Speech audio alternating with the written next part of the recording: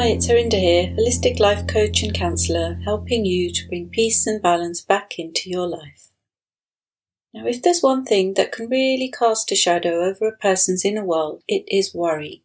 Now, we all do it from time to time, but for some people it becomes an incessant activity that has a seriously detrimental effect on their happiness and well-being. When I look back at my younger days, I'm stunned at how much time and energy I spent worrying. I used to worry about everything. Exams, my health, work deadlines, presentations, my ability to manage the house, and later on the children. I'm sure you get the picture. A big dark cloud followed me around everywhere. Now I know this sounds overly dramatic, but the worry, along with my anxiety and panic disorder, meant that my internal world was a living hell. Now thank goodness things have changed. So what exactly is worry? The dictionary definition of the verb to worry is, and I quote, to give way to anxiety or unease, to allow one's mind to dwell on difficulty or troubles, unquote. Now, I really like this definition because if you listen to it carefully, embedded within it is a huge amount of empowerment. The words to give way to and to allow suggests that worry is an entirely optional activity. It may not seem that way initially to someone who has little or no control over their mind, but a little knowledge, self-awareness and discipline can turn even the worst worrybot into a chilled-out optimist. And you know what, quite frankly, if I can do it, anyone can. So what is the real underlying problem? Well, it is the human mind's oversensitivity to negative information. The human mind likes to be firmly anchored in known territory. It likes control, certainty, predictability, and familiarity. So much so that when it treads into the unknown, it creates feelings of anxiety. The human mind is also hardwired to focus on the negatives in life as opposed to the positives. Rick Hanson and Richard Mendes provide a great metaphor in their book, Buddha's Brain, the practical neuroscience of happiness, love, and wisdom. And I quote, "When an event is flagged as negative, the hippocampus, a part of the brain, makes sure it's stored carefully for future reference. Once burned, twice shy. Your brain is like Velcro for negative experiences and Teflon for positive ones, even though most of your experiences are probably neutral or positive." Unquote. Now it seems that we all have a natural tendency to focus on the negatives in life, and that does make sense. Now when we were cavemen, it didn't matter if we remembered how stunningly beautiful the sunset was, but it did matter that we remembered the exact location of the cave that was home to a dangerous animal. Our survival depended on us registering and remembering these negative facts and experiences. This negativity bias has literally kept our species alive. Now the good news, though, is that this is a tendency and not a compulsion that cannot be overridden. You can train yourself to be different. And why would anybody not want to do this? Especially when you consider the consequences of incessant worry, which, with one exception, which I'll speak about in a moment, are all pretty damaging. Worry brings feelings of stress and overwhelm, fear, anxiety, panic, a pessimistic outlook on life, a lack of trust in the natural balance of and goodness of life, feelings of displacement away from the here and now, feelings of being ungrounded, an excessive expenditure of energy and time, the inability to live life to the full and realize our dreams, and it puts an enormous strain on relationships. Most people don't like to be around doom-gloom merchants. Worrywarts are not pleasant to be around. They can drain you of your energy, enthusiasm, and optimism. So does worry serve any positive function? Well, yes, there is one productive thing that it does, and that is prompt action. Now, a little worry can be good for you if it makes you pay attention, helps you to put together a plan or action, and be better prepared for the future. Now, exams provide a perfect example of this. I remember coming home from school, very many decades ago now, tired and hungry and just wanting to spend the whole evening watching TV. Now, if it wasn't for the nagging feelings of worry about exams looming on the horizon, I'm pretty sure I would never have studied. The worry made me pay attention to the need to do some revision. The worry prompted me to devise a detailed revision timetable. The worry made me stick to this timetable, and as a consequence, I was prepared for my exams. So, if your worry actually prompts positive action, then it is useful. But all other worry is a complete and utter waste of time and energy. So what can you do about your worrying? Well, firstly, you can become mindful of the following statistics.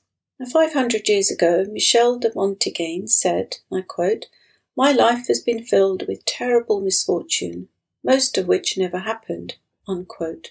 Now, there's a study that proves this. This study looked into how many of our imagined calamities never materialize. In this study, subjects were asked to write down their worries over an extended period of time and then identify which of their imagined misfortunes did not actually happen. Lo and behold, it turns out that 85% of what people worried about never happened, and with the 15% that did happen, 79% of subjects discovered either they could handle the difficulty better than expected, or the difficulty taught them a lesson worth learning. Now, this means that 97% of what you worry over is not much more than a fearful mind punishing you with exaggerations and misperceptions. I also came across another set of figures which suggested that 40% of the things that we worry about never happen, 30% have already happened and we can't do anything about them, 12% are needless worries, such as what someone thinks about us, 10% are petty and unimportant things in the grand scheme of things, 4% are about things we've got absolutely no control over, and 4% are real worries, but things that we can do something about. Now, the second thing to do is to ask yourself if there's any point in worrying about the things that you are focusing on. There are 4 things that are not worth worrying about, but account for a lot of our worries. These are the unimportant, the unlikely, the uncertain, and the uncontrollable. Now, if you identify and ban these from your life, you will worry less. So let's look at each one in turn. So pointless worry number 1, the unimportant. Now, it's easy to fill your life with worries about little things. When you find yourself worrying, start to question yourself instead. Ask yourself, how important is the thing that I'm worrying about? Here are 3 points to help you answer this question. So there's the 5-year rule. Ask yourself, will this matter in 5 years' time? This is a way of looking at your worry from a long-term point of view. Will this still be a concern in a week, a month, a year? Then there's the measuring rod. Ask yourself, where on a scale of bad experiences is the thing that I'm worried about? Now think about a very bad experience that you've had. How does your current worry feel when compared with this? Then there's the calculator. Ask yourself, how much worry is this worth? We only have a certain amount of time and energy. Now make sure you do not spend more worry on your problem than it is worth. Now when you've thought about these 3 points, decide if your worry seems unimportant. And if so, try to stop worrying and distract yourself by using some of the techniques that I'm going to outline later on. Now, if you still feel your worry is important, then move on to thinking about pointless worry number 2, the unlikely. Now, a lot of worries ask what-if questions. All kinds of terrible things could happen today or tomorrow, but most things are very unlikely. If you allow yourself to worry about the unlikely, then there would be no end to your worrying. Your life would be truly miserable. Tackling real, existing problems in life is hard enough. Do you really want to waste time, energy, and happiness on problems that don't even exist?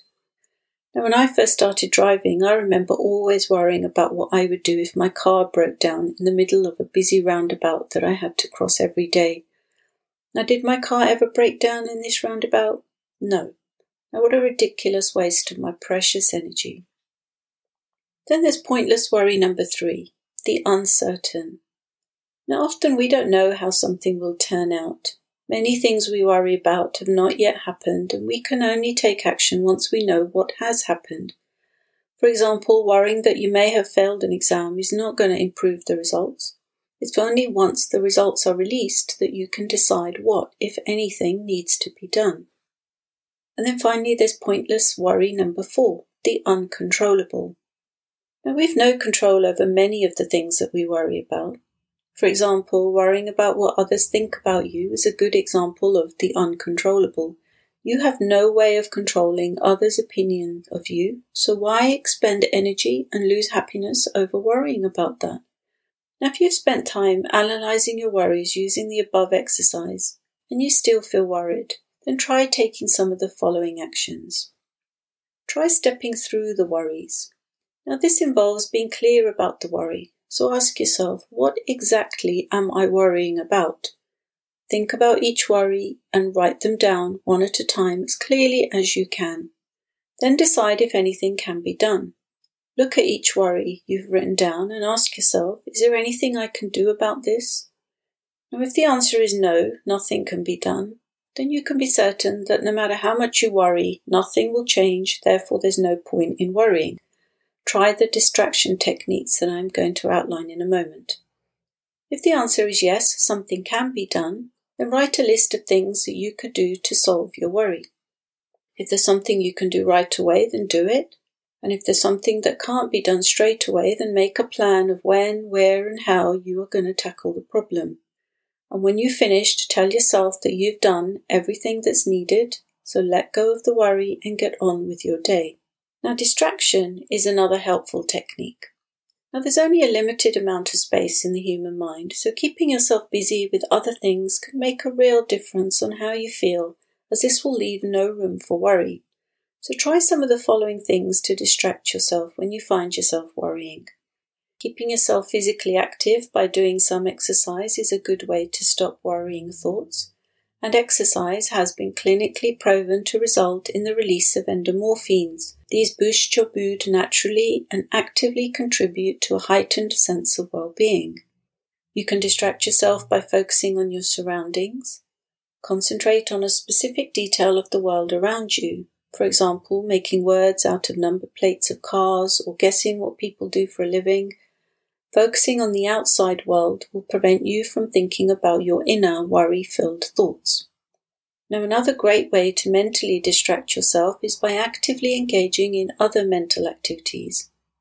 Examples could include doing puzzles, crosswords, reciting a poem or singing a song, or even concentrating really hard and trying to count backwards from 100. Just like a computer only has a certain amount of processing space, so too does your mind. These activities fill your mind so that there's no room for worry.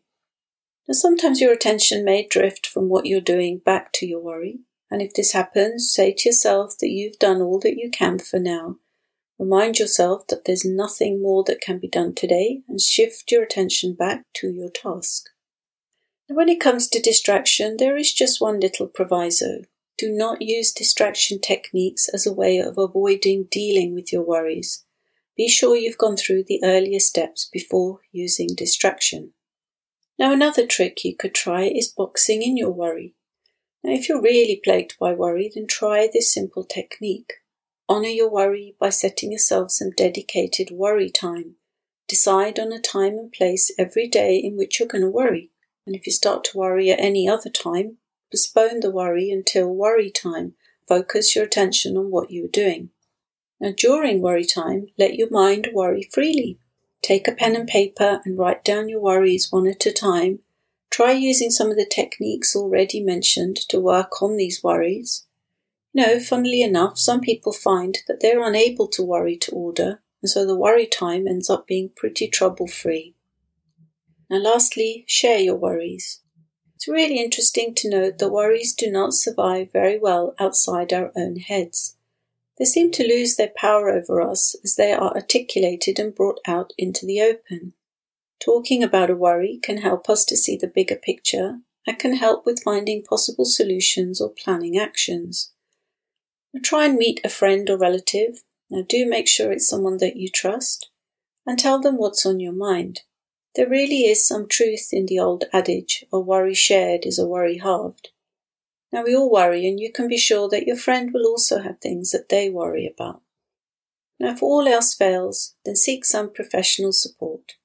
Talking through the things that worry you in a safe, confidential, therapeutic space with a trained professional who can facilitate the process and can even bring some creative solutions to your attention can really help you to quieten the mind and promote happiness, peace, and well-being.